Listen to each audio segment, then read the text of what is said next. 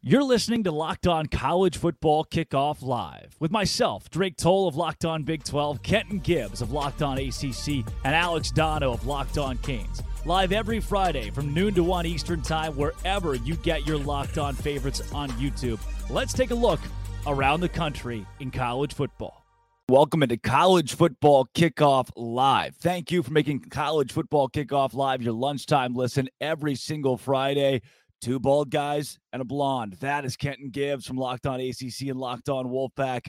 Alex Dono of Locked On Canes. Drake Toll with you from Locked On Big 12. And guys, some massive matchups are on the way. Michigan at Penn State on Saturday. You've got in the SEC, as it always is, some knockdown dragouts. My favorite, though, has to be Ole Miss at Georgia. Let's bring in Stephen Willis of Locked On Ole Miss to help us break down our game of the week.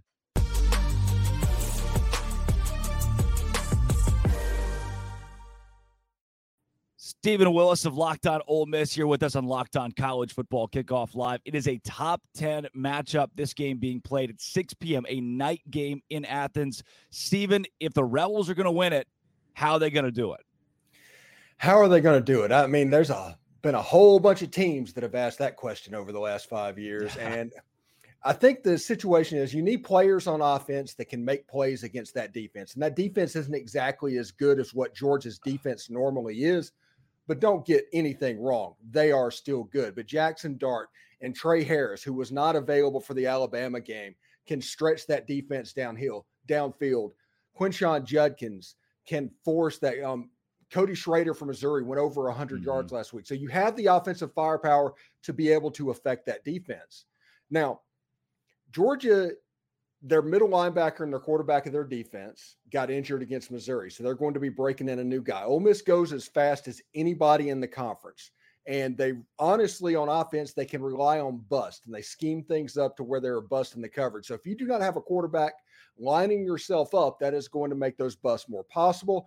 And also, this Georgia front seven probably isn't as good as what it was. Jalen Carter and Jordan Davis is not walking through that door for the Georgia Bulldogs. So they're alternating like a run defensive end and a pass defensive end, and the tempo can kind of take that away. And honestly, other than quoting Miracle and doing all sorts of good luck charms, that's about all I've got, guys. So let me ask you this. You know, in terms of this game, everybody talks about Georgia and what their weaknesses are and how you look to combat those. But let me ask you this. How does Ole Miss hold up against the strengths of Georgia? How do they hold up against an offense that people keep saying, oh, they're not really that good, and then boom, 50-piece with the extra sauces on the side for free? And you know they like to get stingy with the sauce. So how do you look at this Georgia team and say, hey, we will not only be able to exploit their weaknesses, but we'll be able to stand up to their strengths as well if you're Ole Miss? This is the game that Pete Golding was hired for, honestly. Everybody pointed to the Alabama game, but this is the game that Pete Golding was brought in. And Lane Kiffin is very familiar with what Kirby Smart likes to do, both offensively and defensively. They sat in coaching rooms. So as far as being prepared and game plan-wise, what to do, I think Ole Miss is going to be in a good spot to be in the right position. Now, you are right. This is going to be the best offensive line that Ole Miss has faced this year. You're going to have a situation where Carson Beck is basically back there playing 7-on-7 at times, playing quarterback. You have to figure out a way to get pressure on Carson Beck. You have to get him to drop his eyes and get his eyes off of downfield and get him off of his spot. I think that's the best chance you've got. Georgia's converting third downs at about 55% on offense, which is good enough for fourth nationally. Their defense, they're giving up third down conversions at 26%, which is good enough for three nationally. So it doesn't take a rocket science to know that whether you can stay on the field and whether you can get off the field is likely going to determine this football game. Talk to me a little bit more, Stephen, about Quinshon Judkins, because I think he's got to be one of the keys to victory here for Ole Miss. 5 touchdown runs in his last 2 games. He's hitting his hottest point at the season, hopefully at the right time. How do you see him matching up against Georgia, and how crucial is he going to be? I honestly, I think Quinshon's the best running back in the SEC. Now, Cody Schrader did have some success against Georgia, but that's kind of an aberration against that defense. 120 yards is not the expectation, no matter who they're playing against. Occasionally, teams go off, even to go back to when Kirby was at Alabama. generally 65 to 85 yards. If you're in that range as a top tier running back, you've done enough to affect the linebackers to allow you to create shots in the passing game. I mean, it's the same formula to beat Georgia as it would have been the same formula to beat Alabama in 2013. It's the same thing. You need a mobile quarterback, you need shots downfield, and you need to be able to stick with the running game. It won't necessarily always be effective. You might see a stat line from Quinshon that's 20 carries and 85 yards and a touchdown, but Quinshon had a monumental job with this Georgia defense. And if Ole Miss can do that, I think they'll be in pretty good shape. Stephen, as you look at the SEC West, the way this will shake out for the Rebels, the SEC championship's in God's hands now. That's Alabama. They're likely not going to lose the rest of the way. What is the overall goal then for this Ole Miss team? Honestly, my prediction, and I've been preparing people on my show that 2014 TCU, that's probably about to be in the cards for Ole Miss. But I think Ole Miss's path is they beat Georgia. Georgia beats Alabama and eliminates them, so they don't become a question anymore. And you hope to slide into that 4 slot. You hope for chaos. You hope that the NCAA comes down on Michigan. You hope that Ohio State loses to Michigan. You hope that Oregon beats Washington, those games, and you don't need Texas to win the Big 12. And you're just hoping that you have enough to get to that 4 spot, because what I think is going to happen, and I'm not going to go out and say they're corrupt or anything like that, but after the game, Ole Miss is going to go up, and going after that Mississippi State game, whenever that poll comes out, Ole Miss is going to be sitting there at 4th. And then after the championship games, Ole Miss is going to slide down to 5th or 6th. So you're saying there's still college football playoff conversation in Oxford as we speak, without the SEC championship really on the table? Yes, the conversation is there. We are not dumb. We know that it's a long shot, but it's not like so you're telling me it's a chance long shot, but it is a long shot. But you're still playing meaningful football games in November. And honestly, this is what I've been telling people that have been listening to my show.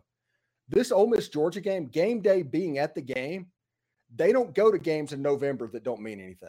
No. And you're going to win one of these eventually. And it's important to keep getting into them. It's what Clemson did before they broke through in the mid 2000s or whenever, that they kept getting the opportunity and was Clemsoning. Everybody knows about Clemsoning. And then all of a sudden Clemson got through and they hit that next level. One of these games, as long as Ole Miss keeps going down this road and getting this opportunity, Ole Miss is going to kick the door down. Yeah. And if they do that, they have a chance to, with the brand and everything going on with Lane Kiffin, they have a chance to have a pretty cool brand moving forward in college football. Yeah, coming up, guys, let's do a little Sell Me Why. Stephen Williams of Locked On Ole Miss, thank you for our game of the week and joining College Football Kickoff Live.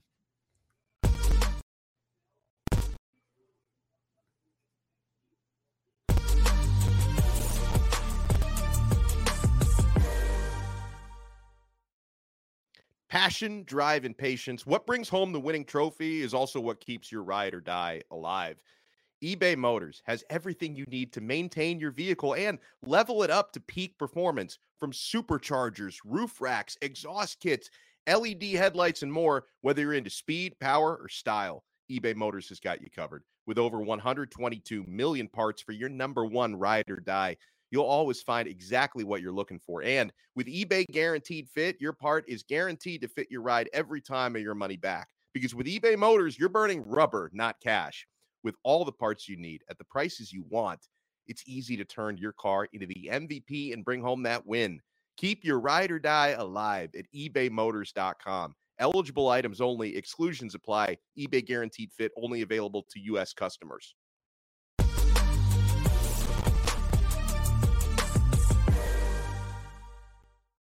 Guys, it's time to jump into my favorite segment this week. I'm going to try it. Do it. Give it to us. We need Tell it. me why.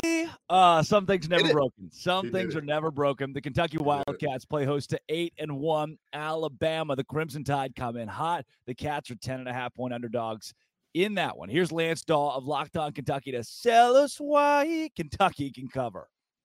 Kentucky football takes on the Alabama Crimson Tide tomorrow at 11 a.m. It could be a very difficult matchup for the Wildcats, but a reason they may cover that 11-point spread is the way Liam Cohen likes to run his offense. As of right now, Kentucky is one of the slowest teams in the entire country, maybe slowing the pace down and allowing running back Ray Davis to take over on the offensive side of the ball will limit possessions for the Crimson Tide and give more to Kentucky. Another reason why the Wildcats may make this one competitive and stay underneath that 11-point spread is their turnovers. Right now, they are one of the best defenses in the SEC when it comes to creating takeaways as opposed to a season ago. Maybe Jalen Milroe forces a couple of errors early in this one, and it allows UK to keep this one competitive.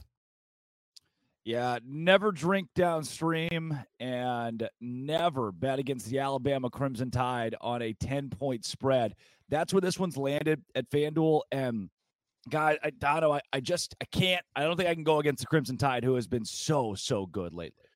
So I love Lance. He does a fantastic job, but this was one of those sell me wise. Let's say it right here. I'm glad you opened with that. We know exactly where you're going. It's like I do love him. He's great at his job. Sandwich method. That's what we're doing. This is one of those sell me wise where I can't tell if he's trying to convince us or convince himself. Like these are the reasons why they may cover that spread. Yeah, they're not covering that spread. The Tide have hit their stride. Like this is vintage November Saban. Milroe, that defense, all of it, guys. The double-digit spread is not scaring me from the Alabama side on this one. They're going to win and cover comfortably. Yeah, I can't. I feel like Alabama with Milroe has found its footing now. All the questions from that Texas game have really been put to rest. The Tennessee game was a big part of that. And since that Tennessee game, the Tide have rolled again against LSU. I'm all over Nick Saban. So here's the thing about this Kentucky team for me. Their last 3 games against SEC teams with winning conference records, only one of them, they've all been losses, and only one of them has been a single-digit loss. I mean, with all due respect, you lost to Georgia by 38. You lost to Missouri by 17.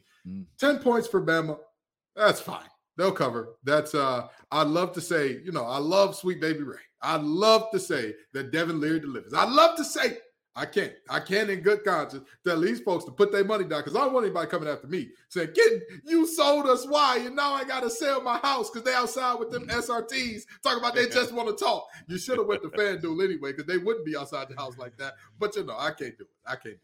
Yeah, I am. We're all going Alabama, it seems, unsold on the very first Sell Me Why of the week. Let's go into another high-octane matchup. The USC Trojans headed to Eugene, Oregon to face the 8-1 Oregon Ducks. The Ducks are 15.5-point favorites. Here's Spencer McLaughlin to sell us why the Ducks can cover that spread.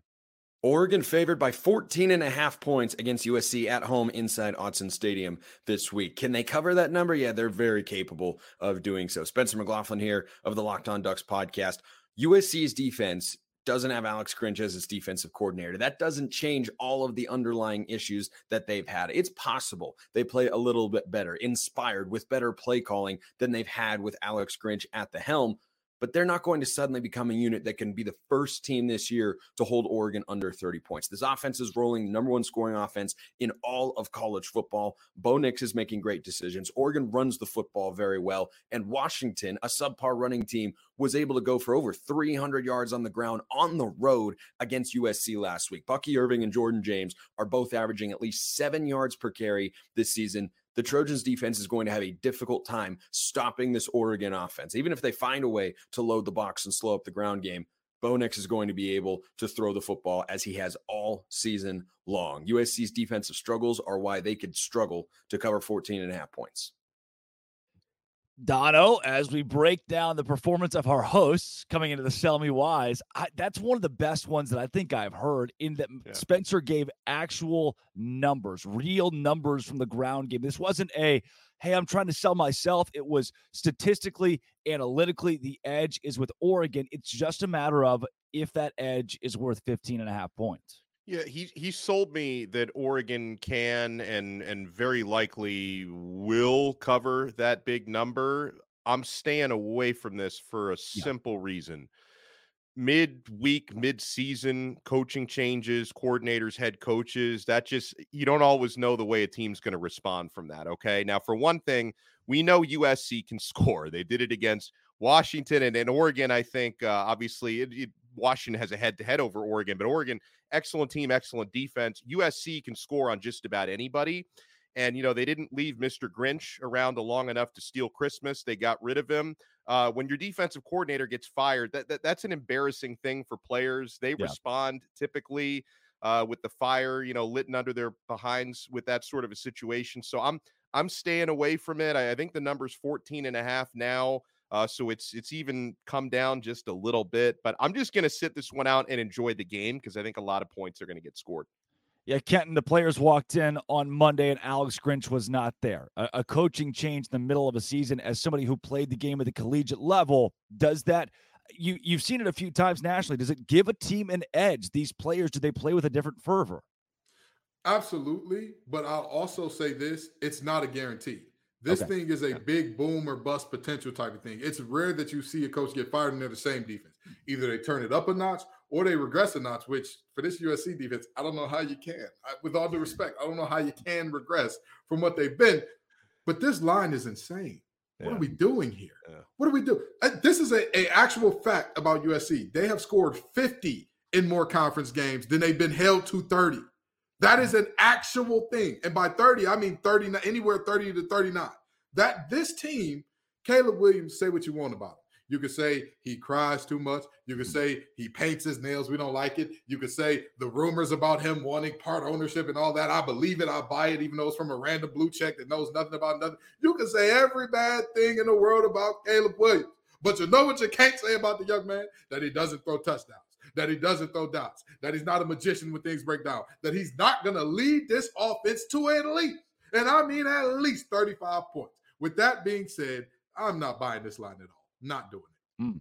Yeah, I think if USC scores 35, Oregon scores 55. I'm going to dissent from you guys. One of the reasons why, night game, Autzen Stadium, and you've seen not just Caleb Williams cry, but 3 straight weeks of that same broken emotion. It doesn't remind me of the postseason, emotional. This is more of, oh no, we need help. We need a fix. This isn't trending the direction Caleb Williams wanted it to go in his last season at USC. So for me, in what last week felt like a make or break game for the Trojans, where they were in it up until the very end, that spirit, from what I saw, is broken. So a 9:30 game at Autzen is not going to help. I'll go ahead and put it down. I'm sold. Spencer McLaughlin sold me with the ground game as well. I'll take Oregon minus 15.5 this week.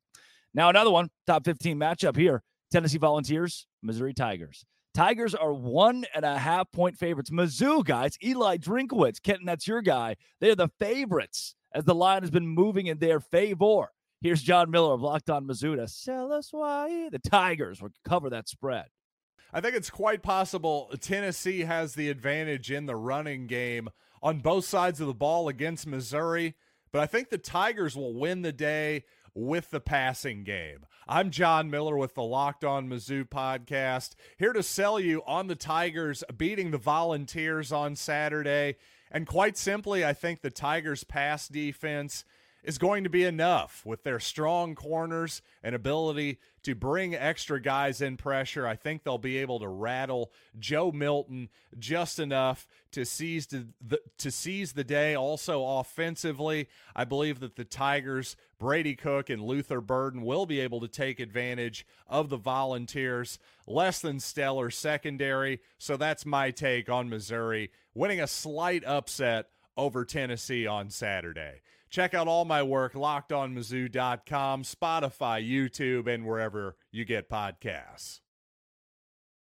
Kenton, you love Eli Drinkwitz. You go first. I'm absolutely so. I'm sorry to tell you, but I mean, Tennessee and Joe Milton have struggled multiple times this year offensively and all that, but even beyond their offensive struggles, the reality is a defense can only hold up but for so long. Yeah. We know that their strength kind of counteracts Mizzou's strength, and that their pass rush is ferocious. It's tenacious. They're big. They're fast. They're physical. By the way, did I tell you they're big? Yes, I did. So the reality is they can do certain things well, and I think that they can do enough to keep this game close. But a 1.5 point line, I mean, I feel comfortable with that for Mizzou. I think that they win this game by about a field goal, and that's where this thing sits for me. Dono, transitive property does not work in college football, but it's something that I at least look at. You see a Tennessee and Kentucky game earlier this season. where the Vols really struggled on the road. Missouri had no issue walking into Lexington, winning that game by 3 scores.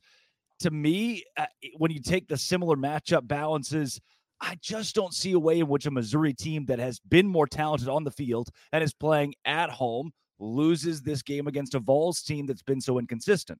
Yeah, I mean, this is basically a pick 'em in terms of the betting odds. When you're talking about 1.53 is usually the magic number for me, where I really have to think. In this case, I think the better team is at home. Being at home, it's going to help out the better team. I'm going with Mizzou. Like, I guess what they would have to watch out for here, and I think they are equipped, of course, to get a comeback if they need it. But can you limit Tennessee in the first quarter? Because Tennessee's superpower this year has been outscoring opponents 89-29 in the first quarters this year. So that's another path to victory for Mizzou. Slow them down, keep the game tied in the first quarter, or have a slight lead. You should be able to roll the rest of the way. I don't think they're going to win by much, but maybe a 3 to 7 point win in Mizzou's favor is the way I go here.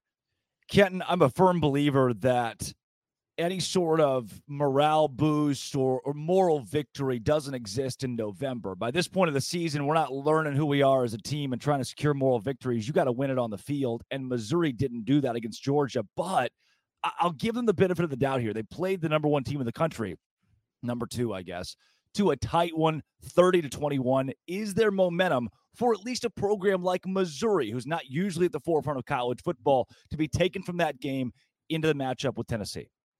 I mean, I think the big thing for Mizzou is the fact that not only were they close in that game, but they've won other big games this year. They went into that Kentucky game. Who believed in them? Who said, hey, this is a Missouri team that not only will they win outright, they will dominate. That was you. You know, I mean, hey, I remember that. Good question. No, but very seriously, I was on a very lonely island there. You know what I mean? Yeah. And you look at this Missouri team, and they've shown up and shown out time and time again and played better than what people expect from them. You look at them against Kansas State earlier this year. They're no longer at the point of moral victory, but they had enough actual victories to have some confidence, to have some pride about themselves. You know, when you're on that streak where everything you do just goes right, you're doing great at work, everything at home is going great, every meal that you make tastes amazing, every woman that you look at is all of a sudden wanting to throw themselves out. You know that streak. That's what Missouri is feeling. Even if you got a little flat in your tire, you're still on that high. That game to me was a flat in the tire. They got that thing changed, and they'll keep it rolling here. Well, guys, we've got hot seats. We've got Nittany Lions. We've got all kind of stuff coming up over the course of the rest of the show, including our best bets and picks for this week's college football slate. But first, let's pitch it to Dono.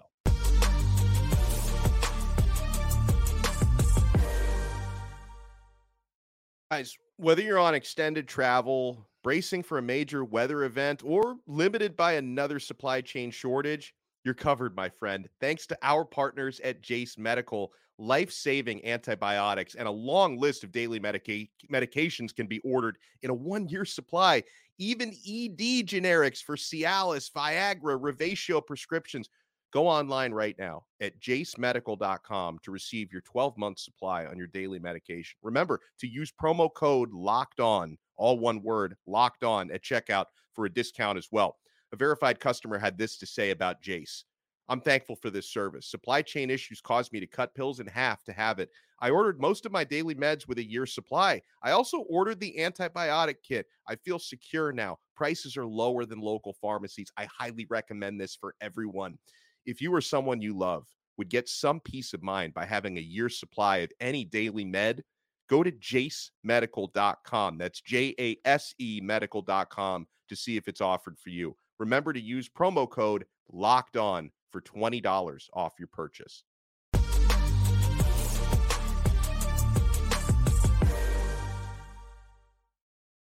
It's boom or bust time. Kenton Gibbs. I'll tell you this. I have both a boom and a bust this week. I'm feeling hot in this segment, but to level myself, Kenton, let's start with you. Do you go boom? Do you go bust? Do you go both? What are you feeling? I'm going to start off with bust, and I'm going to start off with all the other Big Ten teams not named Michigan or Ohio State or Penn State. All of you should be ashamed of yourselves, each and every one of you. Whatever talk you all needed to have, you needed to have it with Michigan in the room. And now, after ducking your tails and saying, oh, hey, we'd like to have a call, but Jim, can you hop off the call so we can speak freely? You're grown men. All of you are making 7 figures plus. You can't look another man in the eye and say, you cheated us. You cheated us, and you deserve to be gone. Cowardly. Cowardice at its highest order. And then I want to throw a little bit of bust on the Big Ten Conference in and of itself in terms of their handling of this situation. But I'm mainly looking at those teams because I don't believe that Ryan Day or James Franklin would be in that group. But if they are in that group as well, that we're like, hey, Jim, could you leave, please, so we could talk about you very politely? Then they belong there too. But the reality is very much so bust for that group. Terrible. Dono, Kenton just had 14 busts, by the way. Good luck topping that. Well, I'll give you a boom first and then a bust. And I'm actually going to stay in Kenton's wheelhouse in the ACC for both of these. I give a boom to Clemson. A lot, and I know we've said a lot of nasty and a lot of deserved, not so nice things about Dabo Swinney. Dono. The thing is, man, Dabo, he coached with his hair on fire last week, and they upset Notre Dame. They looked like they were in a spiral, the Clemson Tigers. They had their signature performance of the season. A little bit of credit to Tyler. I mean, if that call doesn't happen, Dabo doesn't have the emotional moment where he's on the ground post-game crying. A lot of credit to that phone call for giving Clemson the win this week. Yeah, Tyler from Spartanburg. Yeah. Spartanburg up 1,000. You know what? He should be the boom, not Dabo. Tyler from exactly. Tyler, you got the boom, baby. He's the boom. But I wanted to point that out because I've been very critical of Clemson and Dabo all year. That was impressive. My bust goes to the team that I cover. Now, I want to congratulate Kenton Gibbs' North Carolina State Wolfpack because they had to win the game for Miami to lose it, and they earned it. But at the same time, when you lose a game with a starting quarterback who literally can no longer throw. Like it's the fall from grace for Tyler Van Dyke, who's completely lost his confidence and completely lost the plot. Yeah. And, everyone's wanting, Miami's got Florida State this week and they're 2-touchdown underdogs. And everybody's wondering, is there going to be a quarterback change? Should there be a quarterback change? Because your backup is a true freshman. But Tyler Van Dyke, guys, in his last 4 starts, the Miami starting quarterback has thrown 10 interceptions. In his last 4 starts, he's thrown 11 INTs on the season, which is the most of any Power 5 quarterback. And not all the blame, most of the blame, but not all the blame goes to him because I think Miami's offensive coordinator can do a much better job. He's also the quarterback's coach. Shannon Dawson can prepare him better for these situations, can try to scheme around these issues a little bit. But, Miami puts up 6 points against NC State last week. That was a massive bust for me. Yeah. Guys, I told you, I'm excited for the segment today because I'm going to start in the Big 12 where I camp out. Oklahoma, what a bust. You go on the road against an Oklahoma State team that cannot throw the ball. They're handicapped throwing the ball with Alan Bowman, who's 27 years old and was a coach at Michigan for 2 years. And now you know what Oklahoma State's going to do. You still find a way to lose 27-24. The eternal scoreboard. Look, Oklahoma's won 91 matchups to Oklahoma State's 20 over the course of that rivalry. And the eternal scoreboard says Cowboys. That's a bust for Oklahoma this week. I'm going to give another bust to a guy named Colin Klein. You all remember he was a Heisman candidate at Kansas State, and now he's their offensive coordinator, and he's not very good at his job when it matters the most. Against Texas, an opportunity to win. He says, you know what? Let's spread it out with our quarterback, and everybody in God's going to know that we're just going to run it up the middle. That's exactly what they did. Texas sniffed it out. They brought down Will Howard, and after a missed field goal, Kansas State had another opportunity to score. And Colin Klein said, you know what I think we should do? Let's put one wide receiver in the end zone on a pass play and just hope it works. That's right, one wide receiver, 4 defenders, and it didn't work. Will Howard was brought down in Kansas State. Loses to Texas because of 2 crunch time, poor play calls. Colin Klein, you're a bust. How about Notre Dame? I got some fervor, some passion this week. Notre Dame, you're a bust. Dude, you came into this season saying the same damn thing you say every year. Oh, this is our year. We got Sam Hartman. This is a different Notre Dame team. We're going to go in after the Ohio State game. Oh, that's just a fluke. We should have won the game. Oh, we had 10 guys in the field. We'll fix it next week. You didn't fix anything. You've been a disappointment as you usually are. You lose the big games. You try to prove to college football that it wasn't like that anymore. Under a new head coach, you're going to be different. You're going to be able to win the big one, and you just can't. 7-3 with Sam Hartman and this team. To me, it's the best team Notre Dame has had. Maybe in 5 or 6 years, it's the best team Notre Dame's had since they've been on the doorstep of the college football playoff, and they just can't win the games that matter. They haven't been able to do it for decades. Why should I ever trust Notre Dame? I shan't. Kenton, give it to me. They ruined Kenton's prediction. I feel terrible for Kenton. His preseason prediction, it's up in flames. Listen, I'm okay with that because you know what? I live with that because there is a worse bust than anybody has named yet. There is one, a bust above all bust, a bust that is so disgusting. This man is going to get ran out of one of the worst states in America. Scott Satterfield. Come on down, brother. Come on down. Yep. Stop picking on first-year head coaches in the Big 12. What are we doing? Not only has Scott Satterfield been terrible for Cincinnati, but talk about first-year head coaches. Hey, Dono, who's his replacement? Who's his replacement down in Louisville? Is that Brom? Brom's doing Brom? an awesome job. Now, wait a minute. Now he could barely get that team to 7-8 wins, and Jeff Brom, I believe he just all but clinched the ACC championship game. All but statistically, I believe UNC has a shot still technically, but I don't see Louisville losing to Miami and UNC winning out. I just don't see that happening. So.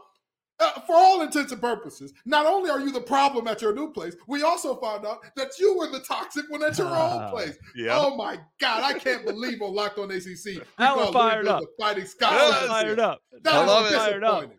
And I'll tell you what, this Howard Snellenberger Bowl, Louisville needs to go out there and put the brakes on Miami because I can finally say, Scott, it was you. You're the problem. You're the bad guy. Get the Swifties on the line. Play anti-hero for him because he's disgusting. If Miami can find a quarterback who can go a game without throwing an interception, that could be a tough one. I'm just saying, if they can find one of their 3 quarterbacks who can go through a game without an interception, they can give them a game. But Scott's sitting on his couch right now going, me? What are they? Why are they talking of the Cincinnati head coach in year 1? He's our bust this week. I love how he's probably tuning in to just in case we have any breaking news on Michigan, and he's like, I'm catching strays here. Me? They're talking about me? He thought he could avoid it. You cannot. To end on a positive note, before we get into our second game of the week, college football playoff contender still possibly could be UPenn State. Before we get into that, I do want to end on a positive note with Arizona. Oh, Jed Fish, man. 4-2 in the Pac-12. They didn't just beat UCLA. They pounded UCLA. They've gotten to 6-3. They are now bowl eligible. They have had, I don't want to say a gauntlet of a season. That's weird to say in the Pac-12, but that conference has been so improved that it's even more impressive what Arizona has done this year. I think their trajectory going into the Big 12 is they'll finish on the top half of a 16-team conference next year, which says a lot about a school that was the doormat of the Pac-12 for a long time. A wild turnaround for Jed Fish and company. They are on their way up at a rocket's pace. But guys, it's that time. Here we go. Zach Sako, Locked On Nittany Lions. They've got a big game this week. Let's talk about it.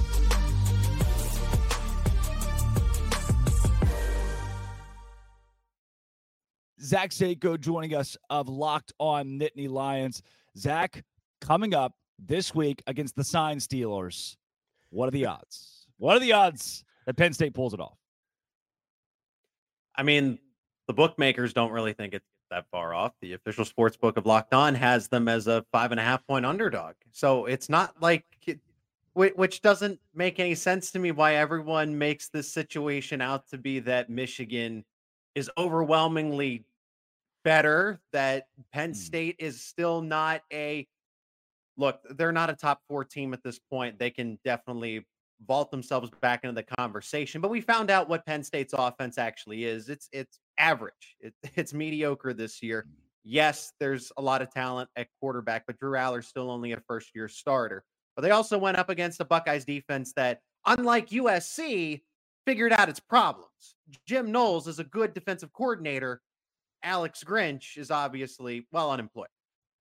For Penn State, they lost to the number 1 team in the country by 8 points on the road in Drew Aller's first big game, a true big game environment. Illinois was never going to prepare him for that. Northwestern was going to never prepare him for that. It was also a homecoming.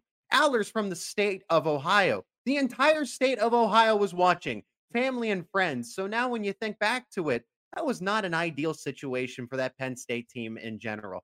They got a reality check, a much needed one by a great team, a college football playoff contender. That humbles them to be a little more businesslike going back home to Beaver Stadium against Michigan. Now, I want to say this, Seiko, because last time you sold me. I was with you. I was there, and they let I me was down. sold too. They let me down. That offense let me down a little bit. But now Mhm. coming back, and we're talking about a Michigan team that has not allowed more than 13 points all season. And granted, they have not seen an offense with the talent that Penn State has. But what is it that's telling you, hey, not only can we put up more than 13, but we can also do enough to stop Michigan and that juggernaut that they've been, sign stealing, or, whether it's natural, it doesn't matter. That's what they've been. What is telling you, hey, we can honestly get this one done? I mean, it's not about the offense. Yes, the offense needs to do its job, but that's what the identity of this Penn State team is. Like a Michigan, like an Ohio State this year, because this is not your CJ Stroud, your Justin Fields type of offenses. Ohio State, Michigan, and Penn State have resolved to this identity of, hey, let's play some elite defense, not turn the football over, because Penn State's been really good at that. One interception, one fumble. Drew Aller's got a 20 touchdown to one interception ratio in his first year of starting.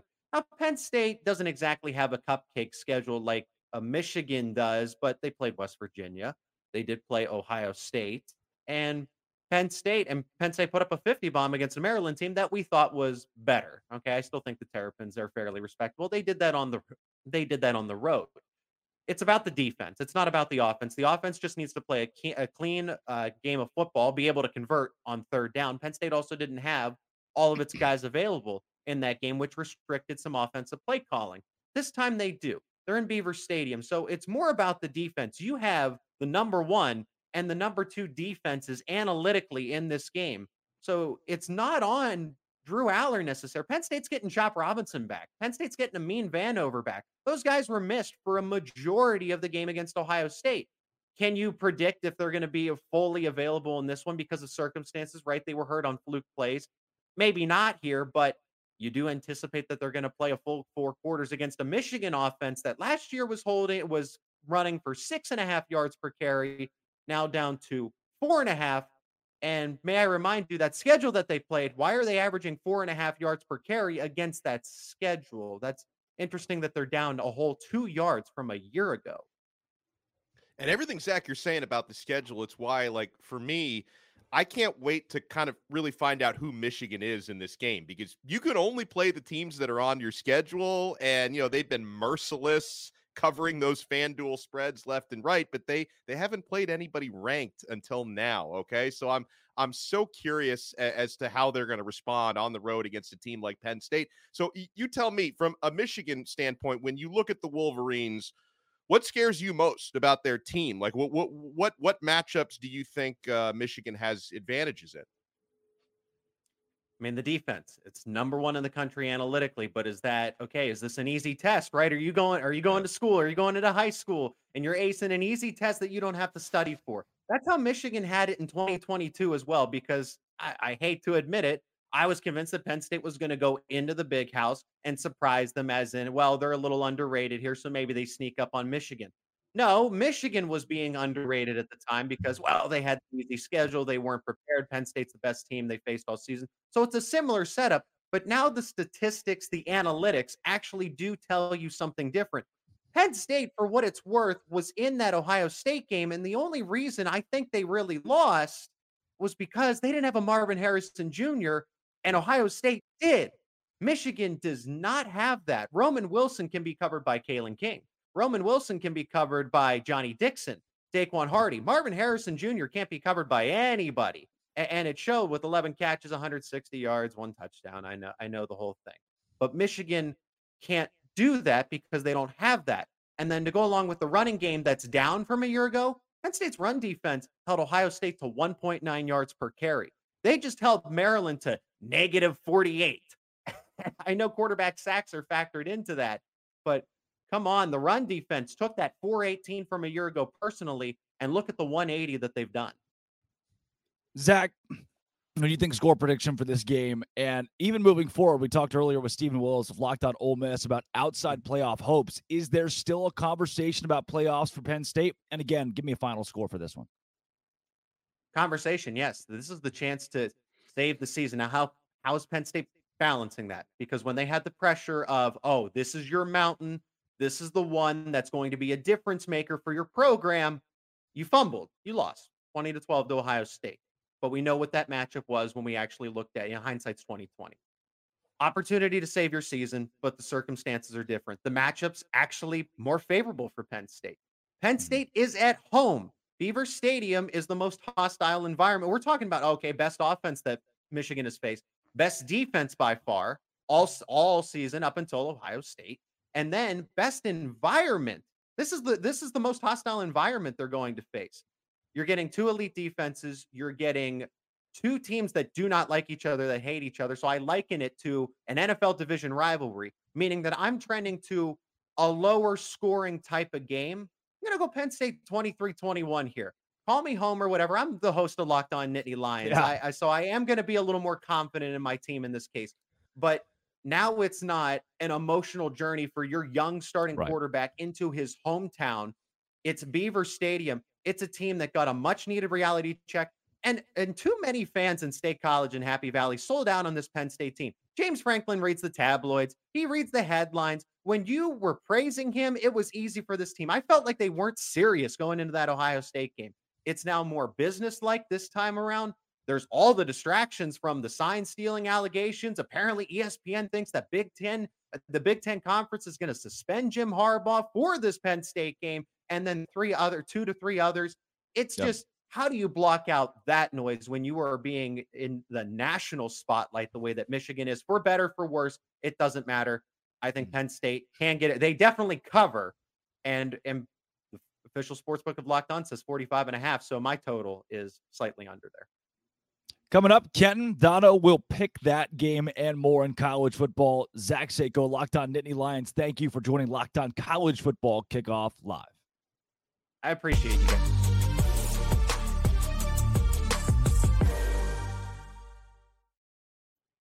Guys, passion, drive, and patience, what brings home the winning trophy is also what keeps your ride or die alive. eBay Motors has everything you need to maintain your vehicle and level it up to peak performance, my friends. I love eBay Motors so much, guys. eBay Motors, you could get superchargers, roof racks, exhaust kits, LED headlights, and more. Whether you're into speed, power, or style, eBay Motors has you covered. With over 122 million parts for your number one ride or die, you'll always find exactly what you're looking for. And with eBay Guaranteed Fit, your part is guaranteed to fit your ride every time or your money back. Because with eBay Motors, you're burning rubber, not cash. With all the parts you need at the prices you want, it's easy to turn your car into the MVP and bring home that win. Keep your ride or die alive at ebaymotors.com. Eligible items only. Exclusions apply. eBay Guaranteed Fit only available to U.S. customers.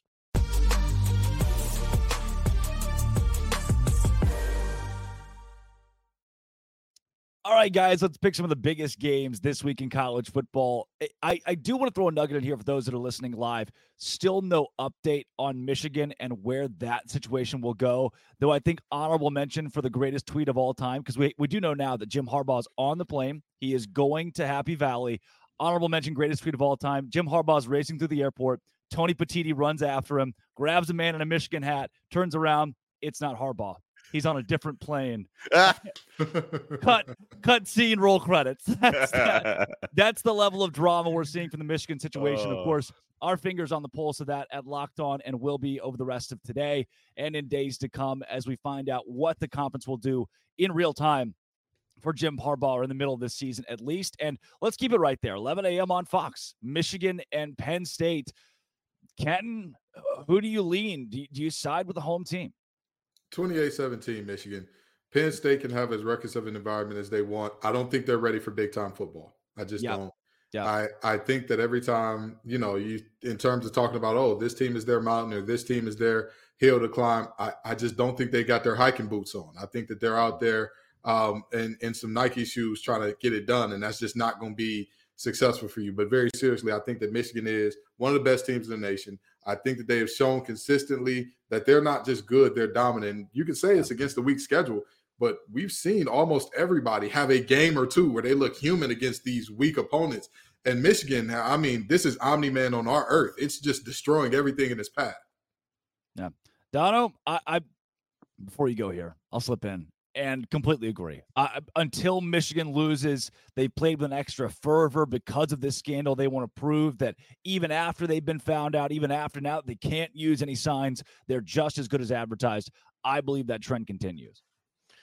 I believe it will as well. As much as I'd like to think, hey, maybe the locker room might be rattled by everything that's going on away from football, I think they're going to be supercharged, guys. And I agree with what Seiko was saying about a lower scoring game. Michigan's not going to win it the same way they won last year. They're not running for 418 against Penn State this year. It's not happening. But they do have Michigan, the number one defense in the entire country. I just don't think Drew Aller and Penn State can do enough to keep pace with Michigan. So again, yeah, I think both teams will probably score in the 20s. It's going to be right around that over-under, but the Wolverines are just too good. Yep. And honestly, this team is so good. One of the most frustrating things about this scandal in the first place is these guys would still be undefeated, I believe, if they hadn't stolen a single sign. Like, I mean, it's just like the rich get richer. Like, this is a great, they're not, 9-0 because they were stealing signs. Maybe, they've won some games by an extra touchdown or two because of that. But this, to me, is still best team in the country, whether they're doing that or not. That's one of the things that really ticks me off about these allegations. Yeah. We've already talked USC and Oregon, as well as Missouri and Tennessee. Let's take you to the Pac-12 and bring you a big showdown between Utah this week. The Utes, who have been sneaky good some weeks, against Washington, who has struggled a bit. I say struggled. They're still 9-0, right? But you've seen some of those chinks in the armor. Kenton, do you think Utah's defense pulls the upset on the road? We talked about how difficult it is to win at Utah. We talk about how great that team is at home and how without Cam Rising, without whatever, they've still figured out ways to get it done. They've still figured out ways to do what they need to do here. I can't see this one. I'm sorry. I can't see them pulling this one out. Don't get me wrong. I really like Utah. Their defense is amazing. And anybody who knows me knows I love a team that can play some tough defense. However, Penix is phenomenal. To say he's phenomenal is an understatement because of his receiving core on top of who he naturally is. That man had Indiana football relevant. Think about that for a second. That's what this quarterback did. And then they gave him some weapons and they said, all right, we're going to put this Maserati. We're going to take him away from the Volvos and put him with other Maseratis. And look what happened. Yeah. Look what's happening. I just don't think that Utah can keep up. Yeah. Dono. Yeah, Washington's going to win. This is too important of a game. Penix has bounced back really nicely the last couple weeks. I know Utah's got a great defense, but Dylan Johnson, Washington's top running back, has also been on a tear. He scored 4 touchdowns against USC last week. This is obviously another great opportunity for Penix to put another feather in his cap as the Heisman front runner. If you can do it against this defense, and I think he's going to have a good game. Washington, to me, too good not to win this one. I'm going to go Utah here. I'm going to go Utah with the upset. Utah has dominated the Pac-12 in years past, won that conference the last 2 seasons. They're not as squarely in that conversation this year, sitting at 4-2. They need a lot to happen. I think it happens this week. We've been talking about how bad that offense is. 6 points against Oregon. They put up 55 on Arizona State. Now, Arizona State's not good, but you finally saw that offense click.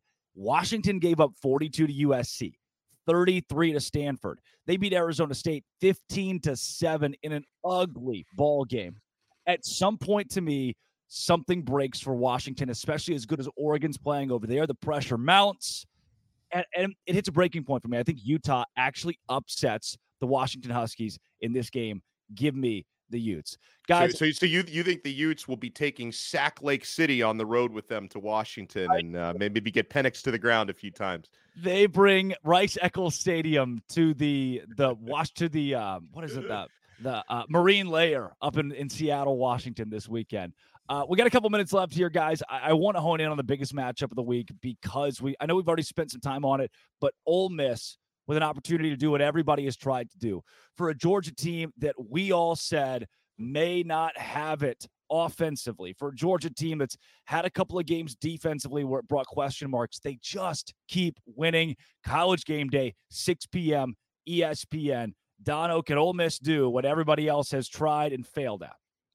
They can, but they won't. I think Ole Miss is going to cover the spread, and I know this one's a little bit tighter than most Georgia spreads are, but the Bulldogs are 3-6 against the spread this year. Obviously, we all know Brock Bowers is nursing an injury. I think he might dress for this game, but I don't think he's going to play much if he does play.